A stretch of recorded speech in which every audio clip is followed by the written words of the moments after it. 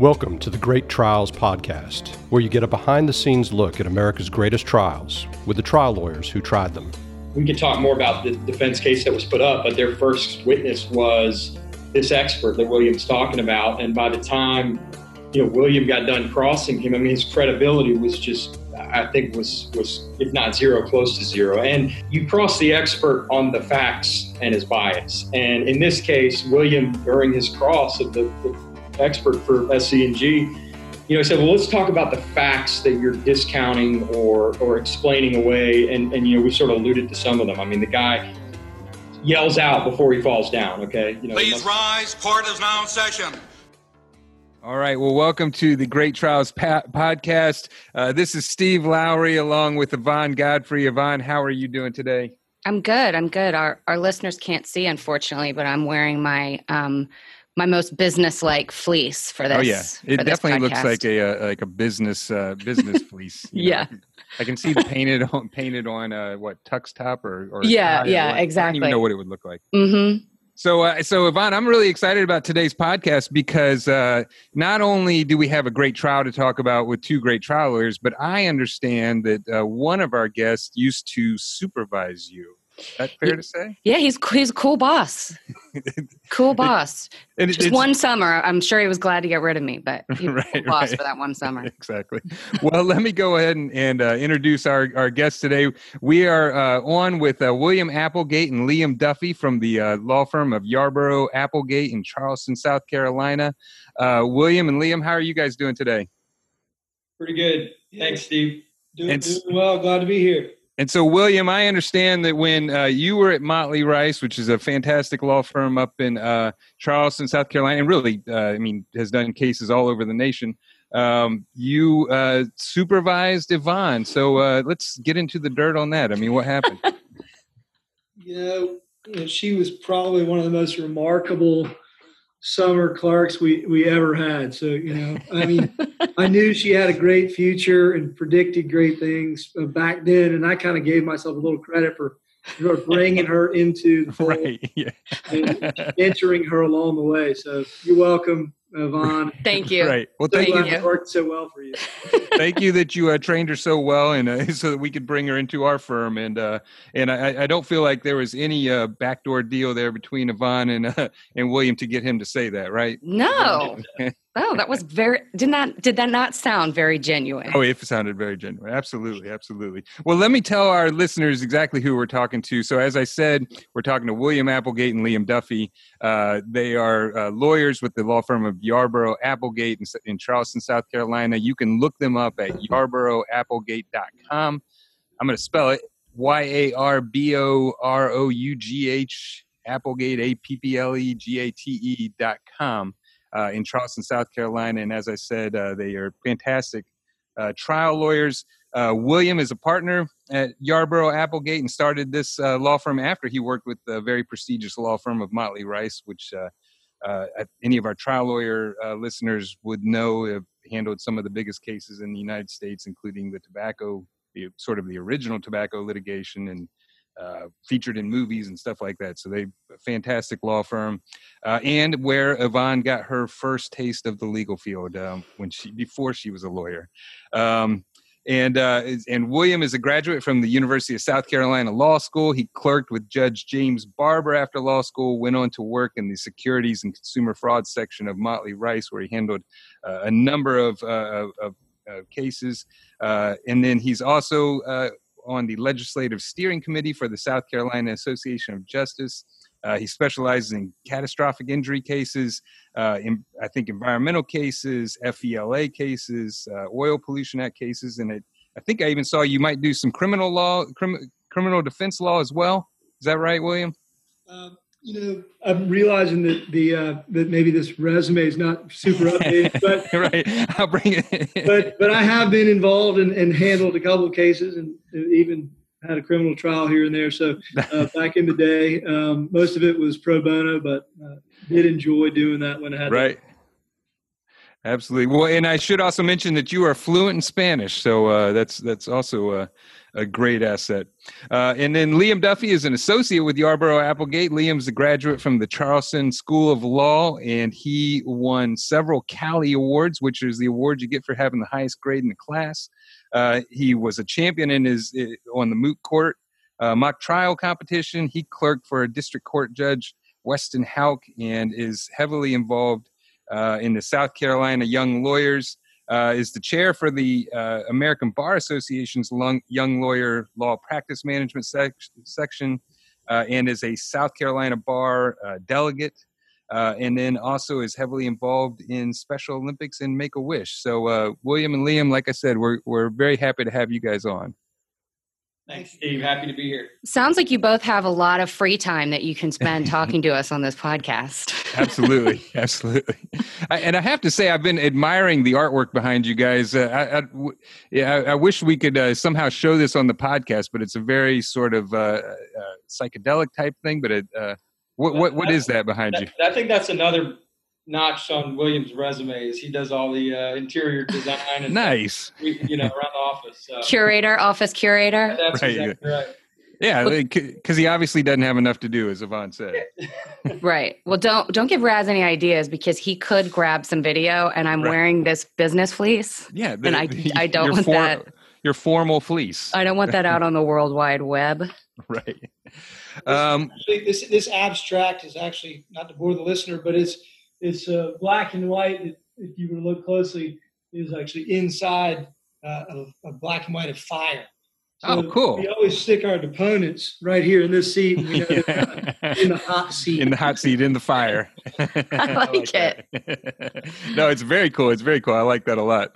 Well, let's talk about this case that you guys tried in Colleton County, South Carolina in September of last year, September of 2019. The name of the case is, your client was Jose Larios, and it was against Dominion Energy South Carolina, formerly known as South Carolina Electric and Gas. There were several other defendants in the case, including the property owner and the property manager. But from what I understand, those defendants settled out before the verdict came in. And so the verdict that resulted in this case for the just terrible death of Mr. Larios was against South Carolina Energy and Gas. It was a $10 million survival verdict, which in Georgia we would call conscious pain and suffering, and then an $11 million wrongful death award for a total award of $21 million, and 10% of the fault was attributed to Mr. Larios, and then 90% of the fault was attributed to South Carolina Electric and Gas. And essentially what happened in this case is Mr. Larios was a landscaper on Edisto Island, South Carolina. He was going out to trim some palm trees in a very wooded area, very almost, you sent us some photos and they're very helpful. It's almost sort of like a jungle-like atmosphere. He goes up on a 25-foot ladder, and when he's using a chainsaw in order to trim the tree, somehow, and I think what I understood is that he gets maybe part of the tree touches the top wire of an electrical line, which energizes. It then shocks Mr. Larios, causing him to fall 25 feet where he was initially conscious, and initially even said he was okay when his friend checked on him to see how he was doing, but unfortunately passed away within a couple of hours after that. And that's the very basics of the case. And from what it sounded like to me, William and Liam, is that a big part of this came down to two issues. One is, that Mr. Larios should have seen the electrical lines and shouldn't have been near them. And then it sounded like there was a big causation argument about whether or not he was shocked at all. And that you all obviously put on a lot of evidence of shock and burns that he suffered on his body, on the vegetation, and on the equipment that he was using. And like I said, it resulted in a $21 million verdict, and it was in Colleton County, South Carolina. First, just tell us tell us what the juries are like in Colleton County, South Carolina. We're not too far from you down here in Savannah, but from what I know, it's not the most. It wouldn't be the place I'd expect to hear of a $21 million verdict. Let's just say that. Well, I have never tried a case in Colleton County, so it was my first time down there trying a case. In preparing for this case, we spent a lot of time thinking about exactly the question you're asking, talking with all the local lawyers who had tried cases, trying to get a feel for what kind of jury we might get. And truthfully, while there have been some verdicts out of Colleton County, there are few and far between. And we felt and understood that it was a very conservative population. And many of the people giving us guidance are many great, both plaintiffs and defense lawyers around the state, definitely were instructing me that I needed to be very careful with the fact that I had an undocumented Mexican immigrant down in Colleton County, and that we could see a struggle on the jury. And so we thought long and hard about that and went in focused on a strategy to get a good jury and to frame our case in a way that would appeal to everyone and hopefully have them disregard any thoughts about, kind of hope they'd be colorblind. Yeah. Yeah. Well, that we talked about this a little bit before the podcast. When you have an undocumented immigrant, I mean, it causes a lot of thought about how you're going to present the case to the jury, because on the one hand, there's at least in Georgia, I can say there's a way you can keep that out of evidence, make it irrelevant. But at the same time, it might be on the minds of the jury anyways. I noticed that when you were telling the story of Mr. Larios, you talked about the fact that he had moved to America 12 years before, how he had spent time picking oranges in the orange grove, and then sort of made his way up to Edisto Island. This happened on Edisto Island. And was working with his brother, but I didn't ever see, at least in the opening, I didn't see where it was mentioned, what his immigration status was. So I guess I'm wondering, was that ruled out of evidence that it was irrelevant what his immigration status was, and then did you all just embrace the fact that he had come here from Mexico, or how did you all choose to approach that? That's a good question. Having done this a few times in other places and handling it in other cases, we started focusing this issue years ago. And the very first focus group we did on it, we focused it two ways. The first time, we didn't tell them, the jury, about what the status was, and sort of kept that information from them. And during deliberations, it became a topic of conversation, and then we let out the information to the focus group that in fact he was illegal, and they went berserk, and they fought back against it. Were very upset. It became a very toxic issue, which is very bad for us. And then we did it again, where we put the issue on the forefront and just let it be there, and made it a non-issue in the case, and got a good result. And we just have felt strongly. And first time we tried this case in a big context, we went with that strategy, and that worked in that case. And so I've been committed to that idea ever since, which is you got to be open and honest with the jury. If you leave any secrets, the beautiful thing in this area for those of us who do this, and if you get one in the future, is that the law is great. And if you're here working and you're hurt by the negligence of someone else, even if you are undocumented, you're entitled to a recovery. Right. So, your fight is really making sure you get the right charges from the judge. And if you can make sure you get those charges, we have never had a judge fight us on actually giving us good charges at the end of the day. And I think the reality is that honesty is so important to the jury that, and here we also told that story. Now, you pointed out that maybe there was a little bit of vagary to it. I don't know that we use the term illegal or undocumented. I feel like that came out in trial, and I attempted to make it somewhat obvious in the opening by saying, my client crossed the desert, or, came in here through the night, to try to find a better life for himself in an attempt not to hide it from the jury. So, we felt like it was clear to them. Yvonne, what does every successful law firm need?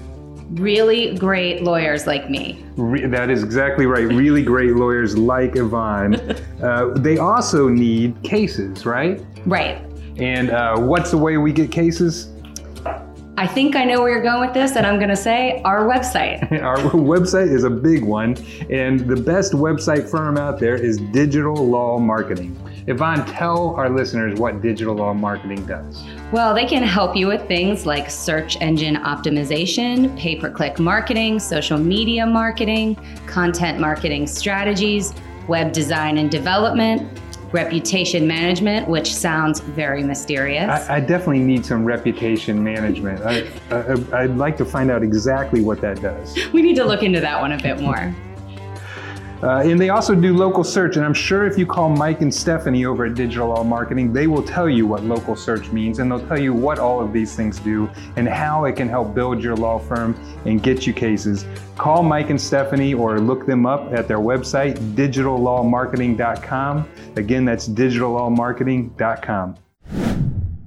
Well, yeah, one thing we in the materials you sent us, I didn't see the voir dire, but I was just wondering, did y'all ask the veneer panel whether or not that was something they consider if he was undocumented, or just hit that head on during jury selection? In South Carolina, Steve, we get a very limited voir dire. Okay. So usually, we might submit 25, 30 questions on each side, and then there's usually a paring down process. And then, maybe the judge will ask some of the ones he likes to ask, and then he'll hopefully ask as many as he will of your questions. We had sort of a little bit of a back and forth about this issue because of the sort of extensive research I've done. I know that you must put it out there, and I want to make sure that any juror who either wants an excuse to get out of jury duty or whatever will latch on to it if I've asked enough questions. Do you have any problems with an undocumented immigrant in any way, shape, or form? If you do, get out of here. So we put a lot of questions in the voir dire. The judge was reluctant to ask those, and it indicated that he was going to instruct on the law properly later, and that even he might have had his own personal issues with the immigration status of my client, but that the important thing was to ask if everyone could be fair and impartial, and then to charge the law that he's entitled to a recovery. So that's where we went.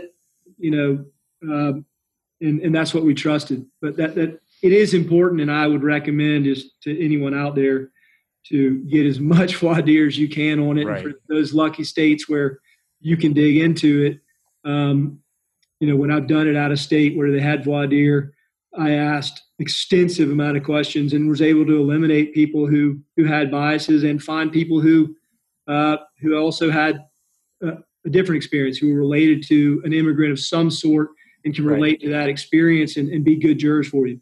Yeah, absolutely. I absolutely agree with you. I mean, I think it's something you just got to hit head on, and there's no use holding back on it because I think the jury's going to talk about it either way. So you might as well just get it right out there in the open.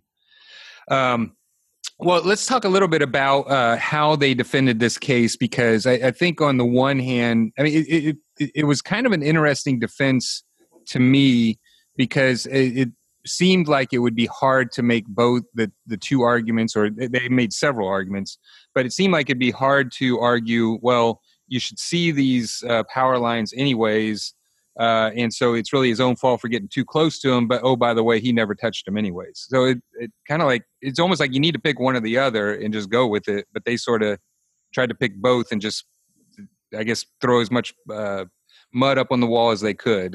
How did y'all address those issues? Well, I was just going to say, Steve, you make a good point. It's sort of William and I, in preparing for the trial, we talked about, the old defense in the classic dog bite case where it's, first the dog didn't bite you. And, right. But if the dog did bite you, he didn't have any teeth. But if he did have teeth, you're really not that hurt. So it was sort of, one of those scenarios, which is what you're talking about, which is if, we had a lot of good, I think, factual fact witness testimony on the visibility of these power lines. And so that was sort of our primary focus is, the defense as to, he should have seen them, we felt was pretty well rebutted by independent investigative witnesses that we presented early in the trial, so that when they got the opportunity to try to make that argument, we could, direct the jury both in closing and sort of throughout the trial back to that testimony that, for example, the coroner that investigated the scene for several days hadn't made any mention of or noted anything about power lines. And we also had the testimony. I don't know that it was in the transcript we sent you because there was a video that was played at trial, but the gentleman who owned the home, an older gentleman that had owned it for, 35 years. Oh, wow. In his deposition, he stated, I never even knew there were power lines back there. Never saw them, didn't know they were there. So that's sort of how we addressed that defense. Again, was, not only the defendant's witnesses, but also the neutral, independent, third-party witnesses that were literally there for the purpose of investigating what happened. And only after they discovered more information did they go back to the scene and determine, sort of this aha moment that, oh, wow, these power lines are here. And then, of course, they also, as you mentioned, they had the defense that, well, even if you couldn't see them, I guess, what I was surprised by was that they didn't focus so much on that defense or that they led with the it never happened defense. I mean, that was a surprise to me up until about a month or two before trial. Right. We can talk more about that, but. Well, I think to the other side of that, Steve, which, to give the full context for it, is the situation itself was a little bit of a perfect storm. And that is that, and unique. Obviously, I've never seen a case like this, and like many of the cases we all do. But, we have a gentleman who's an expert and been climbing trees and cutting tree limbs, for years, and kind of, known throughout the community for how good he was at doing this job. But he was doing this every day. And, obviously he didn't expect this to happen, but he's in a tree, and, the theory and what we learned through the independent witnesses and then ultimately our engineering experts who came and corroborated it all was what the evidence showed is that he literally must have, touched with his chainsaw a branch, which the pressure of him cutting on that chainsaw then propelled the 8 feet away from him, the branch into a hot power line, which therefore then conducted the energy through him, through the chainsaw, and shocked him and threw him to the ground. And there was sort of overwhelming evidence of that. At the same time, as you can imagine, with those kind of facts, and I don't think any of us would have heard facts like that and not expected there to be a significant liability defense put on. Right. I think what we lucked out in fact, was that there was, as Liam suggested, so much independent investigation that was done. And those independent witnesses believed our theory. I mean, it was consistent with what they thought had happened and what they had figured out over the course of time. And so when that story unraveled, it was very much like a TV show where you really are going to the independent witnesses. They're telling you they were there on the scene. Hey, I went, I saw this. Oh, then the next day we found this. Oh, then the next day we found this. And so it probably was not the best strategy to come in and combat that in the way they did. And I think if anything, but I won't take away from the fact that I'm sure they had jurors questioning what happened. Right. And we didn't have, this was not an electrocution case. And that was an important distinction through this thing. he was shocked. Right. And the shock is what sent him 25 feet from the tree. And then ultimately, he suffered so many internal injuries that he died. But that brings in the issues of comparative fault. Should he have been harnessed in a different way? Should he have been provided more safety measures? How much of the fault was really the employer as opposed to the power company? And again, from our perspective, this is sort of your small landscape company. Our focus was on what we knew were the regulations related to these power companies. And we had exhibits that you may have been sent, but where Dominion Energy, or as we call them, South Carolina Electric and Gas here, had been out on Edisto Island and put out pamphlets of information talking about their own duties and requirements. Right. Make sure that these power lines are kept free and clear from any and all vegetation growth. And so this is in a right-of-way that's utilized by the public in an area that's actually kind of part of a jungle sort of behind a certain group of houses. And clearly from the people who had been out there, no one had been inspecting this area or doing any kind of trimming that would have been required. And so to us, it was the most tangible strategy for us to focus on that. And maybe just, their response was not effective. I did want to ask you about, I read some of the briefing that y'all did on this, and it comes up a lot where you have an OSHA investigation. You have somebody who's hurt on the job, and so OSHA comes to investigate, and they do findings, and they're focused on the employer and workplace safety. So number one, their investigation is kind of focused on this one issue versus, the case itself, which has a much sort of broader inquiry. But I know that in this case, that was especially an issue because of this idea of blaming the employer for what happened. So can y'all talk a little bit about the OSHA involvement, how you tried to handle that, how that ended up playing out, especially as it relates to this defense of blaming things on the employer?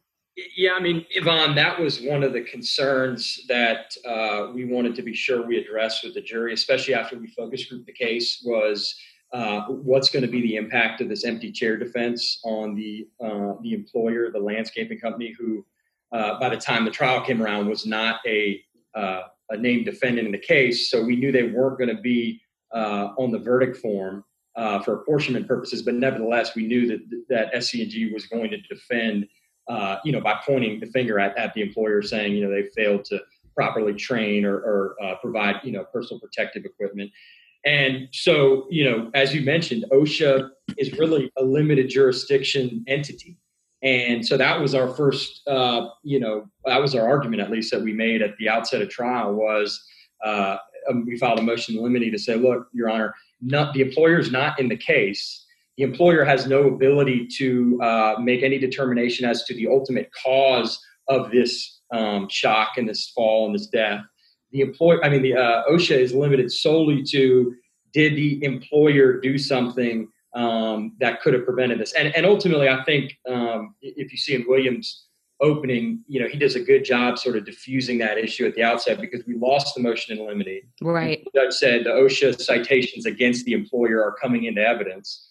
And at the end of the day, we did have concern about that. But if you look at what the citations were actually for, failure to provide personal protective equipment like, eye protective wear or a helmet, or, leg chaps to prevent from the possibility of being cut by a chainsaw, those types of things. At the end of the day, those don't really have any bearing on what ultimately caused this death. And so I think, that was an important thing to try to inoculate at the front end, because we knew that they were going to try to hammer the OSHA element, the empty chair. And, I think we just told the jury, look, you're going to hear all about this employer. You're going to hear about OSHA.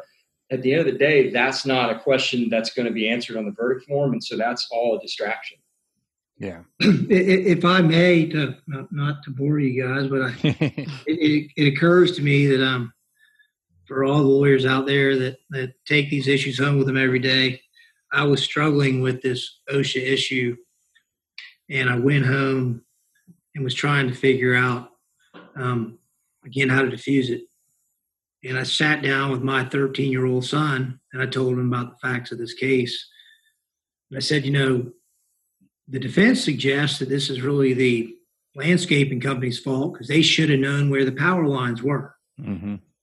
And so I've got to work with it. So we went through the facts of the case, and he pondered on it for a second. He said, well, Dad, I think the thing you need to focus on, the fact is that the power company, they put those power lines there. Right. They have maps of where those power lines exist. They're definitely the people with the most knowledge and information about those power lines and clearly have the best ability to keep them clean. And I thought, wow, this is great. This clarifies the issue. But I've kind of brought the family into it, and now I've got another consultant at home. Remind me after this show to give me your 13-year-old's phone number so I can give him a job when he's ready to finish law school. Now you see where all the brains come. Right, exactly. Well, if anything, I think we learned that William's great at spotting talent, because I don't know if you want to go back to the thing about me. Yeah, can we revisit that issue? Yeah. Let me ask you this. Wait, Steve. I have a question about that. Yeah.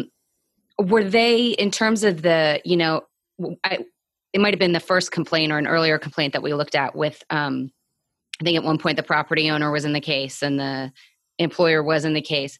I'm just curious, because sometimes we deal with this issue in Georgia where they will either try to bring up the fact that other entities were previously sued or previously in the case, or that you had allegations against them in the complaint. And I'm just wondering if they tried that, and if so, how y'all handled it. As to the OSHA defendant, I mean, that was their defense, the classic empty chair. They focused on that issue and said, look, ladies and gentlemen, here are the citations. Clearly, the fault lies in the employer. Right. As to the other real estate defendants that we really kind of had for failing to notify our clients, our client of the problem before sending him back there, they came in and fought the case for the first 3 days, and then they decided to get out of the case. Got it. Day 3, and that cleaned up the issues for us too. So it was great. Let me just ask you an apportionment question, because in Georgia you can apportion to a non-party, so you could, even though they're not a defendant, you could still put the employer on the verdict form, which is a huge pain. But I guess what I'm wondering is if at the end of the day, when they've got this verdict form, and the verdict form is essentially apportioning between your client, Mr. Larios, and between South Carolina Energy and Gas, how exactly is the jury supposed to use the fact that they are blaming this employer who, when they're given the verdict form, isn't on there at all? Because it doesn't really give them that choice to say, oh yeah, I think it's this other party's. I guess is the idea that they're just going to find less fault on South Carolina Energy and Gas? Well, the issue is somewhat complicated, but yeah, here in South Carolina, they're not on the verdict form. And the court goes through great pains to explain, nevertheless, you can consider the fact that there may be this other person at fault when you're doing your analysis. But importantly, as you stated, because they're not a party, and particularly in a case where it's the employer, they look at it as it's a workers' compensation issue. So they're not a proper party to this case, and that's for another day. Right. So no, it is good in that regard. But while it didn't happen in this case, I think the result that about, it sounds like we're familiar with, and we see happen all over the place, is even despite this, you can have a situation where they come back and ultimately just don't find liability against the defendant because of overwhelming evidence that it was employer fault. Right. So I wanted to go back and ask you, when I read the materials in these cases, I usually try to think of what are all the problems in the case, because that's, way I look at cases, what are the problems? How am I going to overcome those problems? And my first thought on this is that when, he fell, he's 25 feet up in the air. So one of the first notes I wrote down was, why wasn't he wearing a safety harness or something to tether him in? And then when I was reading your opening, and so I wrote that down as a potential defense, lack of a safety harness. when I was reading your opening, you described that he had a rope that he would use to tie himself in. And then it looks like, and I want to make sure I was reading this right, once his friend, I think it was Mr. Abraham, heard him scream, he looks up and he said it looked like his body lost strength, and then that he unbuckled his rope. So I guess what I'm wondering, did Mr. Abraham actually see him take the rope off, or what happened there? Yeah, that was definitely a point of contention because, again, we did have one witness, so there to testify about what he saw, and it was pretty much relying on him. But it was also consistent with the evidence on the ground and what he had said to the various investigators at the time. But, yeah, it was just that he heard the scream, he looked up. It's, the description probably to me sounded like the guy was shocked or stunned. Yeah. And but in that, he was able to reach down to his waist, unstrap this rope, which was tied, firmly to the tree, as if his next step would have been to try to proceed down to Right. get out of the situation. But obviously, he lost all control at that point and just fell. Yeah, I mean, I guess that makes sense. That, because it sounds like this. He gets shocked, and then it sounds like when he fell, he actually thought he was okay. So maybe in his mind, he's thinking, "I'm going to, crawl down as quickly as I can and just get away from this situation," but didn't realize that, I guess, his muscles basically weren't working, and so he just ends up falling. I think that's true, and I think that's that distinction about the shock versus electrocution. The shock he sustained, I don't think, was sufficient to have killed him. So he hits the ground. At this point now, it's just massive internal injuries. I think we all probably know enough about that to know that he's probably now in a different type of shock. Right. But his head is clear, and he is talking, and he's thinking, okay, I'm obviously hurt, but I'm breathing at the time. And so he thinks he's okay for a short period of time. And, he's a big, you can imagine, guy doing this work. He's a very big, strong fella who did manual labor 15 hours a day, 7 days a week. Right.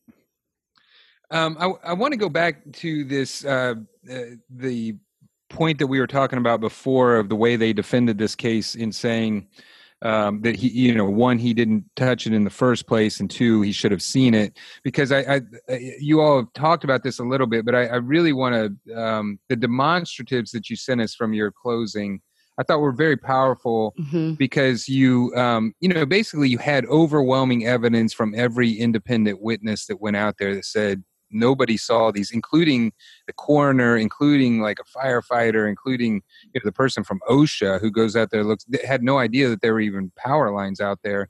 And then of course you had the expert from the defense come up and say, well, you should have seen them. And then you had some of the defendants say you should have seen them. But I thought it was a really effective demonstrative to show, some of these people have no dog in this fight, and none of them saw it. And then I should say also that you sent us some of the photos. I mean, looking at these photos, I don't know how you'd see anything up there. And you certainly don't see a power line in these photos that are taken right of the area where he got shocked. So I guess I really wanted you to all talk about how you put together your demonstratives and how important those were. And then the same thing with the burn evidence, because, one of their points is that he wasn't burned at all. But then you, of course, had evidence of, or he wasn't shocked at all. You had evidence of a burn on the chainsaw, a burn on the palm fronds, a burn on his abdomen, and I think you had several other pieces of evidence that of burning, including the fact that Mr. Abraham, I think when he looked up, saw smoke. So just talk about how you used that evidence, because I guess the other thing I was thinking is what we always talk about is that, in my mind, credibility is the number one issue in trials. And when you defend in a way that you're really putting your credibility out there, you're taking a big risk, I guess, from a defense standpoint. And when you've got independent witnesses that say, no, none of us saw it. It seems like sometimes you hate it when defense does that, but at the same time, it's you're happy or appreciative that they do it because it makes them look so bad.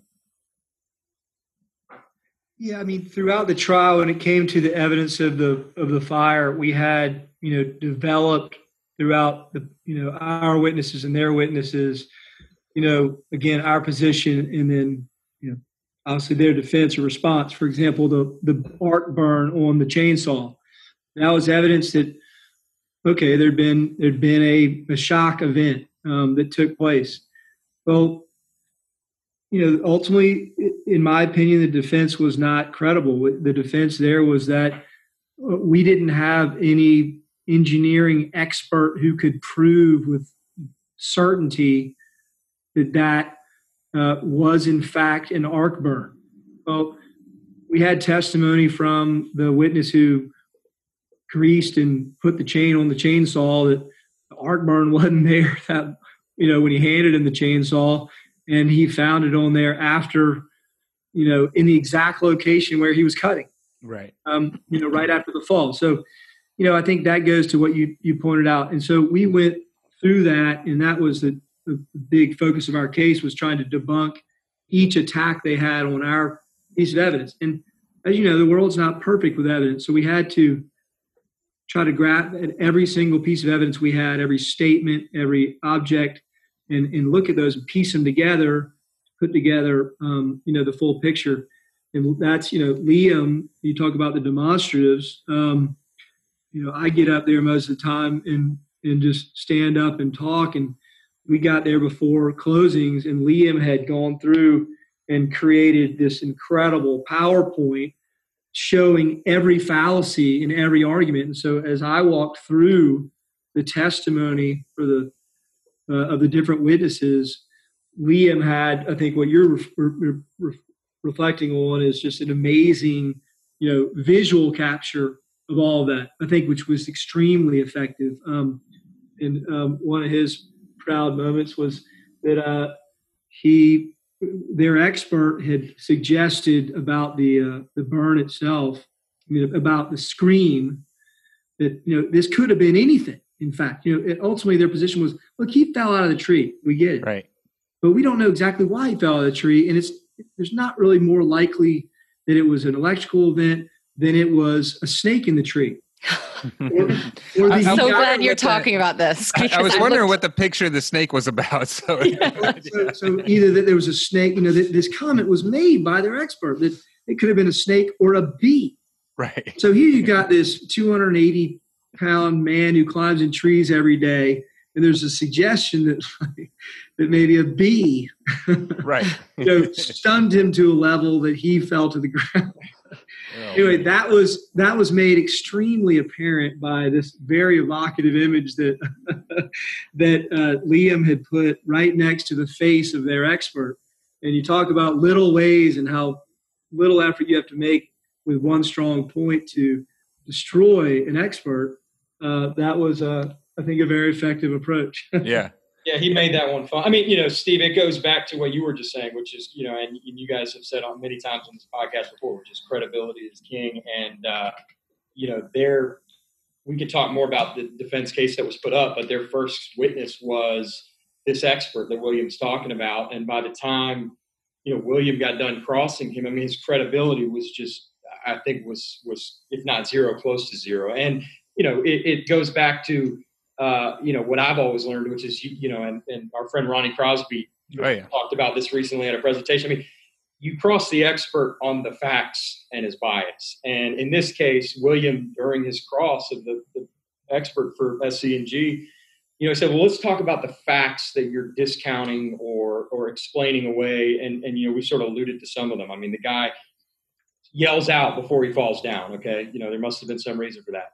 There's smoke that's witnessed by the only eyewitness. There's a burn mark on the chainsaw. There's a burn mark on his body. There's burnt palm fronds in the area. So he had, some explanations, which I think all of which were pretty weak for those. Another one that was my favorite was when asked about the mark on the chainsaw, as William said, he said, well, it could have been anything. I think the expert testified that he Googled some old used chainsaws on Craigslist and Google, and they had all kinds of marks, and so he didn't know what it was. So, it just goes back to your point that as plaintiffs lawyers, I mean, credibility is our singular focus throughout, and anytime you can draw that contrast with the defense, I mean, I think you're doing your job. Yeah, and I just want to point out, because I like I said, I really like the demonstratives from the PowerPoint that you did, Liam. The one that I think really stuck out to me, and it's one that it reminds me of something that we might do at trial, is where you've got the evidence of electrical shock, and you've got these 6 witnesses on one side who all say that there's electrical shock, including the pathologist from the Medical University of South Carolina, the chief deputy coroner, and then you've got this picture of the expert on the other side, and it's obviously not his best picture.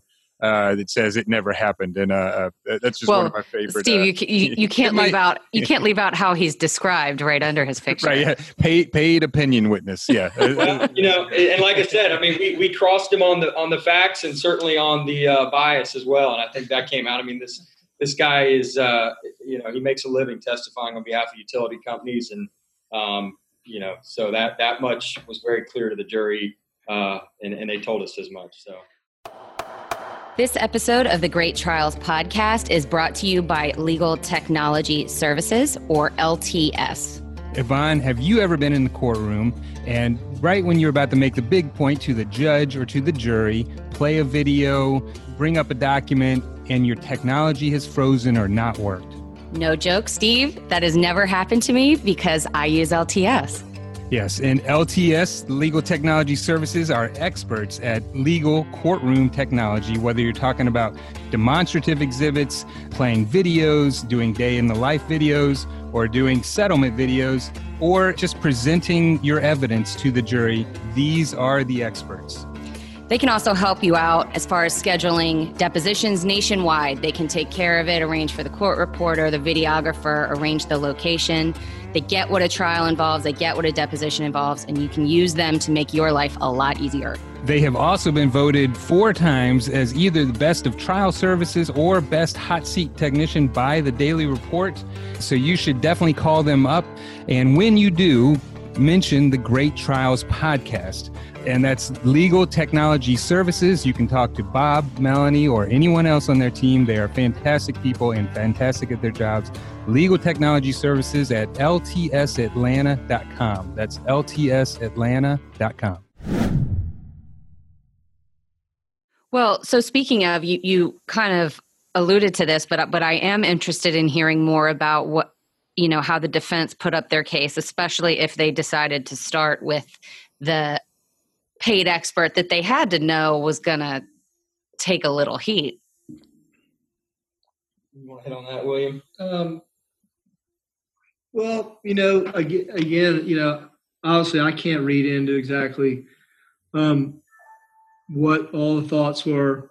I can give my honest assessment is that while I think, we worked really hard to put on our case and make it seem clear, and, sitting here listening to you guys and some of the questions, it seems that y'all are looking at our demonstratives and thinking, wow, you had this extremely compelling case that, right. Was, and I'll admit that everything wasn't so clear in that, we did put a lot of time and effort into this one. And so, we tried to make it look that way. And obviously think it was, but again, understandably, there were some complex set of facts. It was unique. And I think probably at the time, those guys looked at these are legitimate questions about whether in fact, and I think the big issue is, they were arguing the sort of science of it. Was it possible that he could have been shocked through a branch 8 feet away?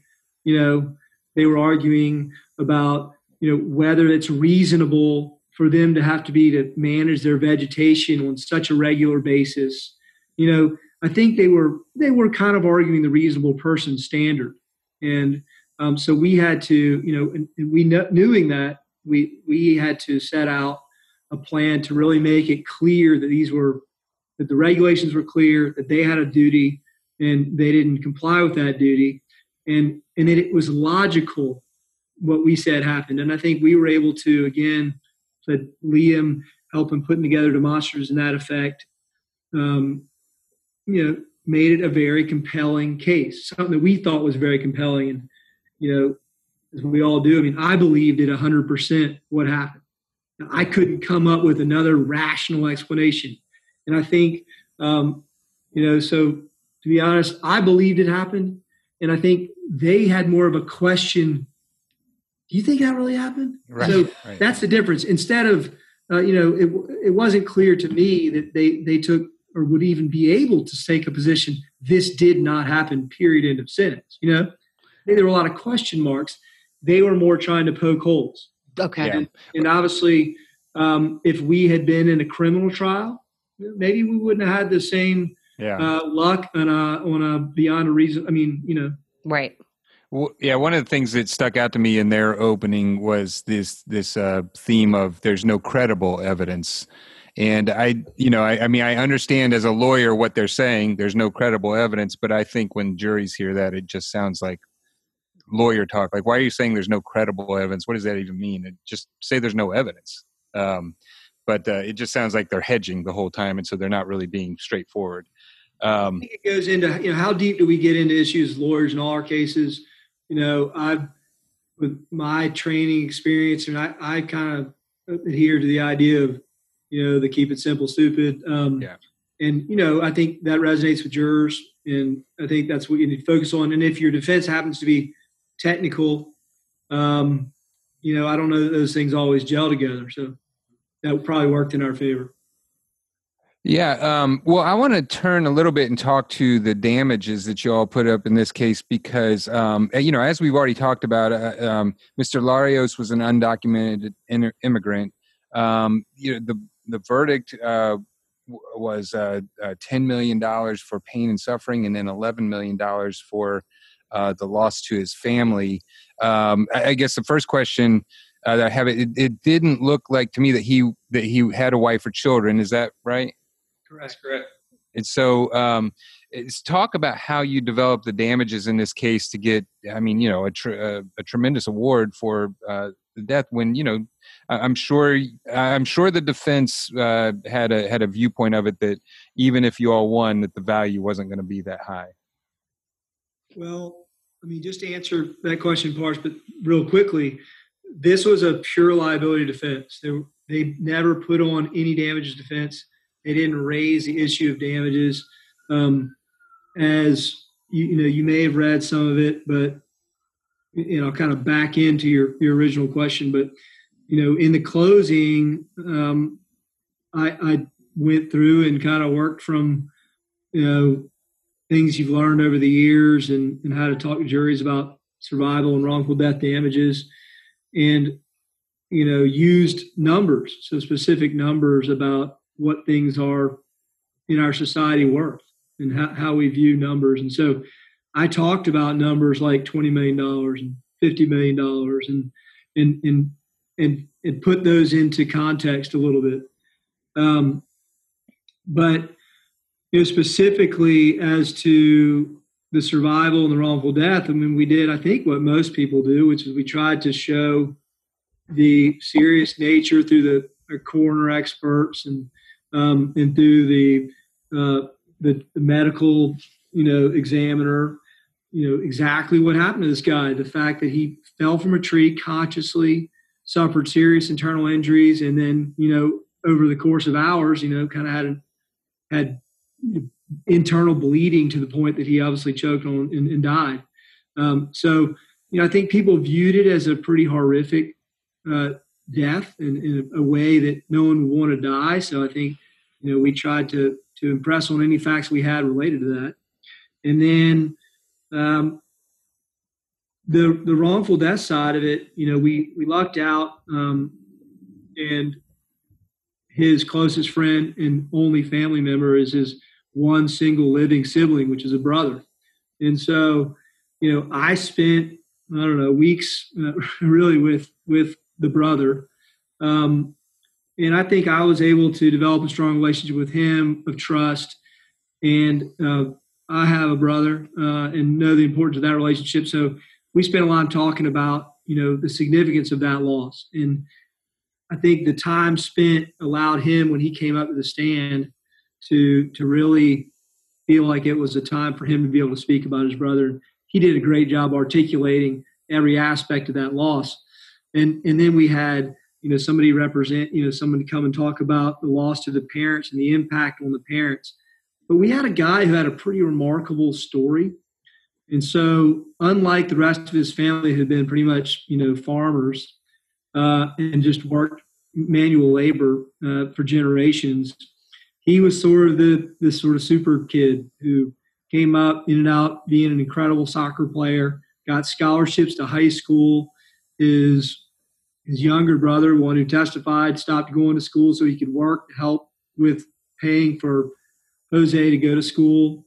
He ultimately got scholarships to go to college and ultimately got a law degree in Mexico. So he was a lawyer, and down there they have a different system of practice, and you kind of have to buy your way into the game once you to get your final license. He was unable to do that. He had a brother in the States, and so he traveled here to start working. And that transferred into a deep commitment to Edisto, South Carolina. He loved it, really embraced the community, learned the language, studied, but worked, hard, and was working towards, getting money so he could kind of further his professional goals.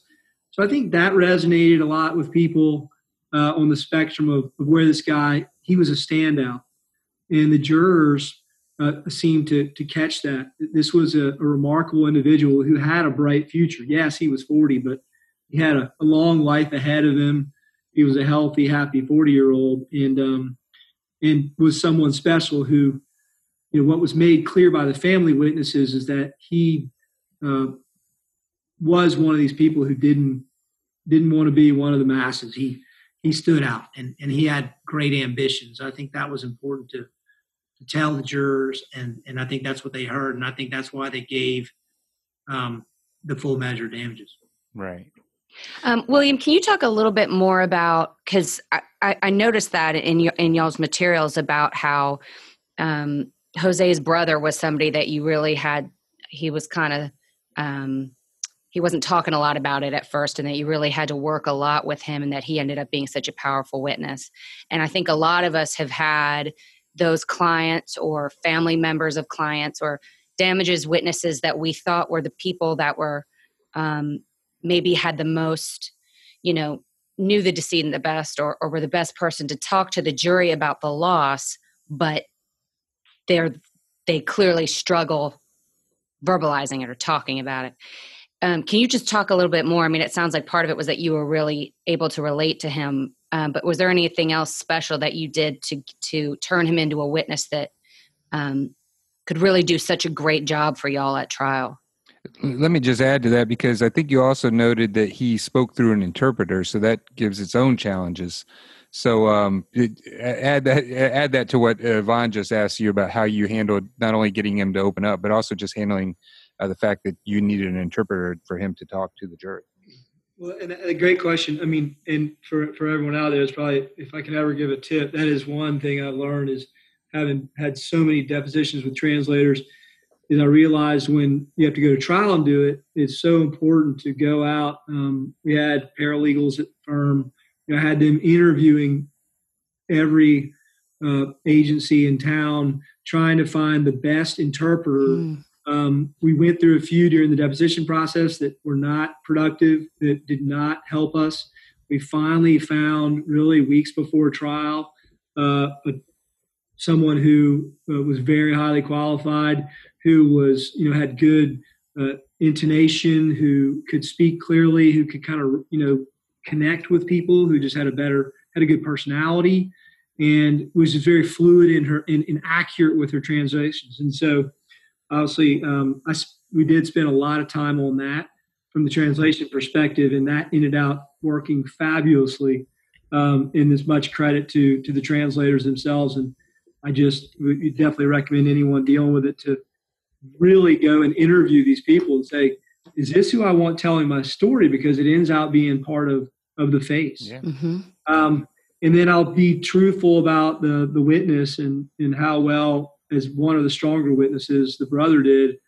And that is that I was worried up until the time he got on the stand that it would not work out. And I was relying on the fact that I'd spent so much time, and I had just admonished him, okay, you know, we've done this many, many times and you still are not answering my questions. Please, this is your one day to tell your story. This is our chance. This is the trial. And this is when you need to tell everyone, I know you're a tough guy and, you know, all that stuff, and you're trying to put this behind you, but I need you today because this is our chance. And again, I just kind of got lucky that the experience ended up being somewhat cathartic for him. It gave him an opportunity. And so, you know, we were happy, and obviously he resonated. He was honest and with the jury, and we ended up having, you know, 8 of the 12 jurors were in tears, and some of those were men, and, you know, felt like it was very compelling. And that happened with some of the other damaged witnesses as well. And let me just add to that, Yvonne, to your question about how did he, you know, William sort of draw that out of the witness. I mean, it was really, in my view, watching the direct, it was through the use of pictures and stories. And, you know, as you guys know, I mean, a lot of times with these damages witnesses, you ask this question, you know, what was somebody like? And you're going to get a lot of sort of generic type answers. And it's through, you know, stories and photographs and memories that you're able to, you know, paint a full picture of the person. And so that was, you know, the way that the courtroom was set up was that the Gaspar, the brother, had the jury to his right and was obviously nervous when he first took the stand. The courtroom screen or projector was to his left. And so William walked him through a series of photographs of his brother, you know, playing with animals or working, you know, in trees, whatever it was, you know, with his niece, who was the witness's daughter. And so that was really where the witness came alive, and really the story of Jose came alive. And, you know, there was hardly really a dry eye in the room by the time he was done. And to William's point about, you know, being cathartic, what he told the jury, and I think really was the most powerful point of the trial for me, at least, was, you know, it had been, I think, about 4 years since the date of the incident. His brother died. And he said, you know, for my daughter and my wife and my family, I really have had to, you know, be strong this entire time. And I truly have never grieved the loss of my brother the way that others or family members should. And when he said that, you know, and sort of, you could see the emotion in his face. I mean, that was a really, really powerful moment in the courtroom. Yeah. Well, I mean, he really did, just reading about him and his really interesting, his interesting background, and then seeing the pictures, or at least the pictures that you all included in the closing, really seems like, I don't know, you just get a sense that he seems to have really been a special guy, seems like sort of a big, bright personality. Yeah. And I just want to get, I mean, to that point, you know, about obviously having to connect with the brother to develop that. I mean, William's ability not only to sort of, you know, be fluent in Spanish and connect with this guy, but also sort of understanding very well the cultural differences. Yeah. You know, he was a very guarded kind of guy, a tough guy, and didn't want to, you know, open up about the pain that he was dealing with. And I think William's ability to really connect with him on a deep level, and make that personal relationship, I mean, which is, you know, the goal with all of our clients, to understand their human story. And I just think he did an incredible job with that. And we really wouldn't have been able to do it if we were operating the whole time with a language barrier and that sort of thing. Right. Yeah.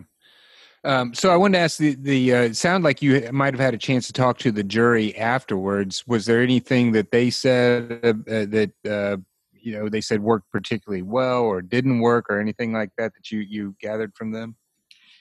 You know, first off, I think we all know, which was great, the jury was a very interesting jury. They clearly bonded throughout the week, and so they were super happy for the family, and they were very proud of themselves. So that was sort of the first thing we learned from them. And then to the extent we asked them, well, was there something that, you know, what were your issues, or, you know, it sounded to me, one of the things we heard was that that we did a good job cross-examining their witnesses and bringing about the fallacies of the defense, and that was powerful. But I don't know what else really we learned too much from them. No, I mean, I think it sounded like they spent the majority of the time deliberating, discussing damages, and sort of interestingly, I know in Georgia for you guys, the law wrongful death, damages are for the value of the life. Right. In South Carolina, we've got some case law that's sort of hair splitting in my view. It's not the value of the life; it's the value of the loss. But obviously, they spent a great deal of time. Based on our conversations, assessing that, appraising that loss to the family.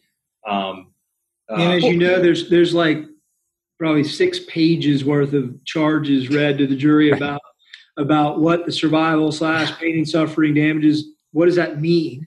What does that entail? And then what the wrongful death damages are, what that means, and what that entails, and exactly what you're allowed to provide damages, for. And I guess that's always interesting to me is you always wonder how well they're listening and how, do they understand it? And I think that's where we got an appreciation that they had just been really focused and that they spent, their entire deliberation for the most part after they got past liability and focused on the damage issue and exactly, what it meant to them. And it sounded like they had just a lot of thoughtful reasoning going forward, which, I thought, was good. It actually felt good to us. Yeah. Well, and one thing that we always talk about is, I don't know if it's what it's like in South Carolina, but it's really up to the discretion of the judge in Georgia whether or not they're going to send the jury charges back with the jury or whether or not they're just going to read them to them. And there's a lot of debate about whether or not that's a good or bad thing if the jury charges are sent back with the jury, that maybe they get hung up on something that they didn't quite understand. What do they do in South Carolina? And did that have, it sounds like they give a lot of instruction on how to determine damages. I'd say, Steve, I don't want to say blanket. I've never seen them do it. And most everyone I've said has a preference not to do it. Right. I think maybe I've heard of a judge or two that may do it on a particular issue. I think it's up to their discretion. I think they could do it. I don't think there's a rule on that. Right. Yeah, typically they're just read. Right. Yeah. So I wanted to turn, we talked before the podcast, and I wanted to get into it a little bit. So I understand that there was a motion for new trial granted by the judge. Do you want to talk a little bit about what happened there and what the status of the case is now? Sure. I'm sure for the listeners, it's great a turn in an event. We start off and we talk about a right. $21 million verdict, which is always fun. And then we have a motion for a new trial. Ultimately, that standard here in South Carolina is that it's a one or the other. You can either have a remittitor, which is just really if it's just merely excessive, and the court can reduce that verdict. In the alternative, they can find that it shocks the conscience and is a result of passion, pride, and prejudice, bias, and so you can grant a new trial. And there's a lot of parameters for that. It's something that's obviously, we all know Seventh Amendment. We know everything else. It's very rarely done, if ever. Most things are left to the province of the jury. That was granted in this case. And I would say, to use that same legal terminology, shocking to us. Right. Yeah. Because it really was, a clean trial. We had a comparative damage award. We had no punitive damages. We didn't try a case against the big evil energy company. We tried this strictly like a wreck case, who was negligent, who wasn't. The jury made it clear that they had no hard feelings against the power company. It was simply, they determined they had a duty, there were negligence, they breached the duty, there were damages. And we felt like that the damage award, while a great verdict, it's not, the big ones you guys have on your show all the time. But it's not a small one either. And so, they did grant the new trial. We're going through the motions and go through appellate process, and we hope that we'll turn that around, and feel pretty confident that it was an error. It's an abuse of discretion really by the court in these, in this particular case under these facts. I think ultimately this argument is almost based in the idea that I think is a flawed idea. In 2020, to suggest for someone to be, mangled and shocked and sent to their death, and to lose their life and their career and their ability to earn money and have a future at 40 years old, that it shocks the conscience that would be $21 million is hard for me to sit with as a 45-year-old. I don't know that. Right. That does not shock the conscience. And you guys are in Georgia. We've seen multiple $280, $300 million verdicts come out of Georgia this last year. That's been a big discussion in our legislature, and we're hoping to. I wouldn't suggest that those necessarily shock the conscience. Right. But I might use those comparisons to say maybe you could have the discussion there, but I don't think you should have it here.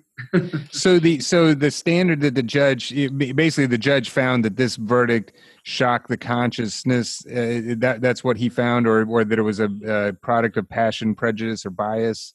What did he give any factual basis for that, or what he felt led to that, or just that it was just too big? And obviously that'll be part of the arguments we've made already. No, there's really no basis been given for that. So, in light of that, obviously, as we all know, we try cases, and at the end of the day, we say, did I do anything? Right. Yeah. Did I cross any lines? Did I do anything that could put me in this category?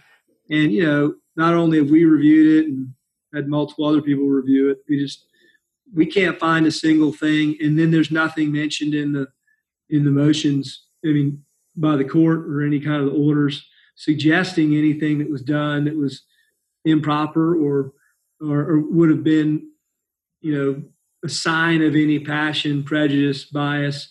And so, with that in mind, we obviously think it was an error, and are very hopeful that we change it down the road. Yeah, well, especially because one of the things that struck me about it was, so in Georgia, it's the as you mentioned, Liam, it's the full value of the life, and the jury's actually not instructed, and sometimes you'll get a motion in limine to keep people from talking too much about the effect that the death has had on them personally. You'll get a motion that because the jury is really supposed to think about it from the perspective of the decedent. And it sounds like in South Carolina, they're allowed to consider the value of the loss and the impact that it's had on the people who've lost a loved one. Is that right? Yeah, it's almost like it's the opposite, I guess. Right. Yeah. I forgot that you guys had that wrinkle from the perspective of the decedent. Yeah. But it's really, it's the inverse of that. So, yes. For the family or the beneficiaries or whatever. Right. So the idea that his brother and all these people who loved him, and he was taking care of his parents in Mexico, the idea that $11 million of this award is too much is kind of insulting. Right. Yeah. Well, go ahead, Steve. I was just going to say, I just think, whenever you've got a finding that they found that Mr. Larios was partially at fault. That's certainly not an inflamed jury in my mind. And then I don't know, did you have a claim for punitive damages, and did the jury not get there? And if so, that certainly seems like that would make it so that they're not. This isn't bias or passion or prejudice or anything like that. Another good question, Steve. We did have a claim. We like I said, it wasn't one of these cases. One, it's bifurcated at this point in time. So the way the system is set up here is where you go through, and part of the verdict form, they answer their questions as related to damages, and then they're given another questions relates to punitives. Do you find that there's punitive conduct here? And so they went through, they answered their questions, and then they're asked the question about punitives, and they say, no, we don't believe that it was reckless and willful. misconduct, and therefore we don't go to the next phase. Had they answered yes at that point, then we would have had a mini, punitive trial, being able to go and talk about, profits and that kind of thing. But that just wasn't the case. In this case, it's really simple, like a simple negligence trial, and clearly the jury treated it as such. Yeah, I mean, I was just looking at the verdict form when you said that. I mean, yeah, so they didn't find for punitive damages, and then they put part of the fault on your client. I mean, I don't know how that sounds like a jury that took their job very seriously and weighed out the evidence and then came up with what they believed is right. I hope you all are successful in that. It sounds like you've got some good basis for it. I mean, Steve and I are clearly prepared for oral argument. I don't know if you missed it. Exactly. In following up on a question real quickly that you asked earlier to start the show, what were our concerns? And, I think what super interesting to me is that we came in highly concerned about the jury, but we tried our case and we got the charge we wanted related to, this individual's ability to recover under our tort system. And what we found in what we knew is this very conservative jurisdiction that we were worried about, our immigration status of our client, was that the jury did exactly that. They followed the law and they were colorblind. And that, just as a South Carolinian, for me, as an American, it was a beautiful thing to see that they in no way showed any prejudice, and in fact really seemed to put that on the side burner. Yeah, and I was just looking at the breakdown of the jury. I mean, it's a jury of 6 men, 6 women, 7 were Caucasian, 4 African American, and 1 Hispanic. I mean, that's a pretty well-rounded jury. It sounds like. Yeah, it really was. Well, guys, this has been just a great interview. You obviously did a fantastic job at trial. I'm sorry that right now you're in the middle of dealing with this grant of a new trial, and I hope you get that overturned, because it sounds like this was a product of a lot of hard work and good lawyering, and a jury that really just did the right thing. Is there anything that we haven't talked about this case that you want to make sure that the listeners have heard? I think the last thing I just wanted to point, we talked a lot about demonstratives, obviously, Steve, and you mentioned the closing slides and all that kind of stuff. And, one thing that as a fan of the show and what you guys are doing, I think is great, is that you hear people come on and talk about the importance of having demonstratives that appeal to all the senses of a jury, the tactile senses, smell, all those things. And, just one of sort of my favorite parts of the trial was we actually, because this case was a lot about, palm fronds and palm trees, we rolled in there with some really interesting real life demonstratives. And, cool. And I think we sent you a picture about that. But we had, by the end of the expert for the defense, his cross-examination, I really was trying not to let it show on the outside, but William having their expert hold this 10-foot palm frond up in the air while he crossed him was a highlight for me personally. So we really had fun with it. Obviously it's a serious case and it's a death case, and we're happy for how the verdict came out for the family. But I think it's important to try to have fun at trial, and we did that here. I agree. I mean, if what we do is hard enough, and if you can't have fun from time to time, then it just makes the job even harder. But demonstratives are one of my favorite things to talk about. I love the creativity you hear from lawyers and what they come up with and how they do different things to demonstrate points. And then, of course, anytime you can get the expert holding your demonstrative while you're crossing them is just fun. That's right. We can add that to the list. We've got that big weight that Andy Scherfius stole from the hotel gym. Now we got a palm prawn. Right. Well, and I think Randy McGinn, who covered up an expert with the Post-it notes. Post-it notes. Yeah. Right. That's right. So we love stories like that. Well, William and Liam, this has just been a great interview and really great work. Again, hope you're successful on your motions and your appellate work. Let me just remind our listeners, we've been talking to William Applegate and Liam Duffy from the law firm of Yarborough Applegate in Charleston, South Carolina. And you can look them up at yarboroughapplegate.com. That's YARBOROUGH, Applegate, APPLEGATD.com. William and Liam, thank you so much for your time. We've really enjoyed it. It's been a pleasure. Steve, Yvonne, thanks a lot. Ladies and gentlemen of the jury, have you reached a verdict? Thank you for listening to the Great Trials Podcast. You can visit us online at greattrialspodcast.com.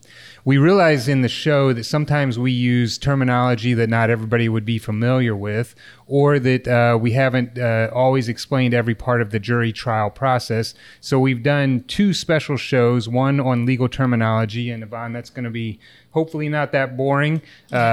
We've included a number of people in that so that we can make that more entertaining, and a show on the jury trial process. And we've also put links to those episodes on our greattrialspodcast.com, as well as a glossary of the legal terminology on the website. Yeah, so check those out. If you have a trial you would like to be featured on the Great Trials Podcast, or if you're a trial lawyer and you want to be on the show, or if you're just a person who has something that you want to say to us, please email us at info@greattrialspodcast.com. Note, if you have something mean to say, we don't have email. Right, exactly. We only need positive commentary. Yeah, we're fragile. Yeah. You can also rate or review us wherever you get your podcasts, Apple Podcasts, Stitcher, Spotify, Google Play, or wherever. Again, if you have something mean to say, our podcast is not available for review. We also want to thank the people behind the scenes. One is Taras Misher, who is our podcast extraordinaire. He is from Podcast on the Go, and Allison Hirsch from Capricorn Communications. She is a magician when it comes to putting these shows together and getting them scheduled.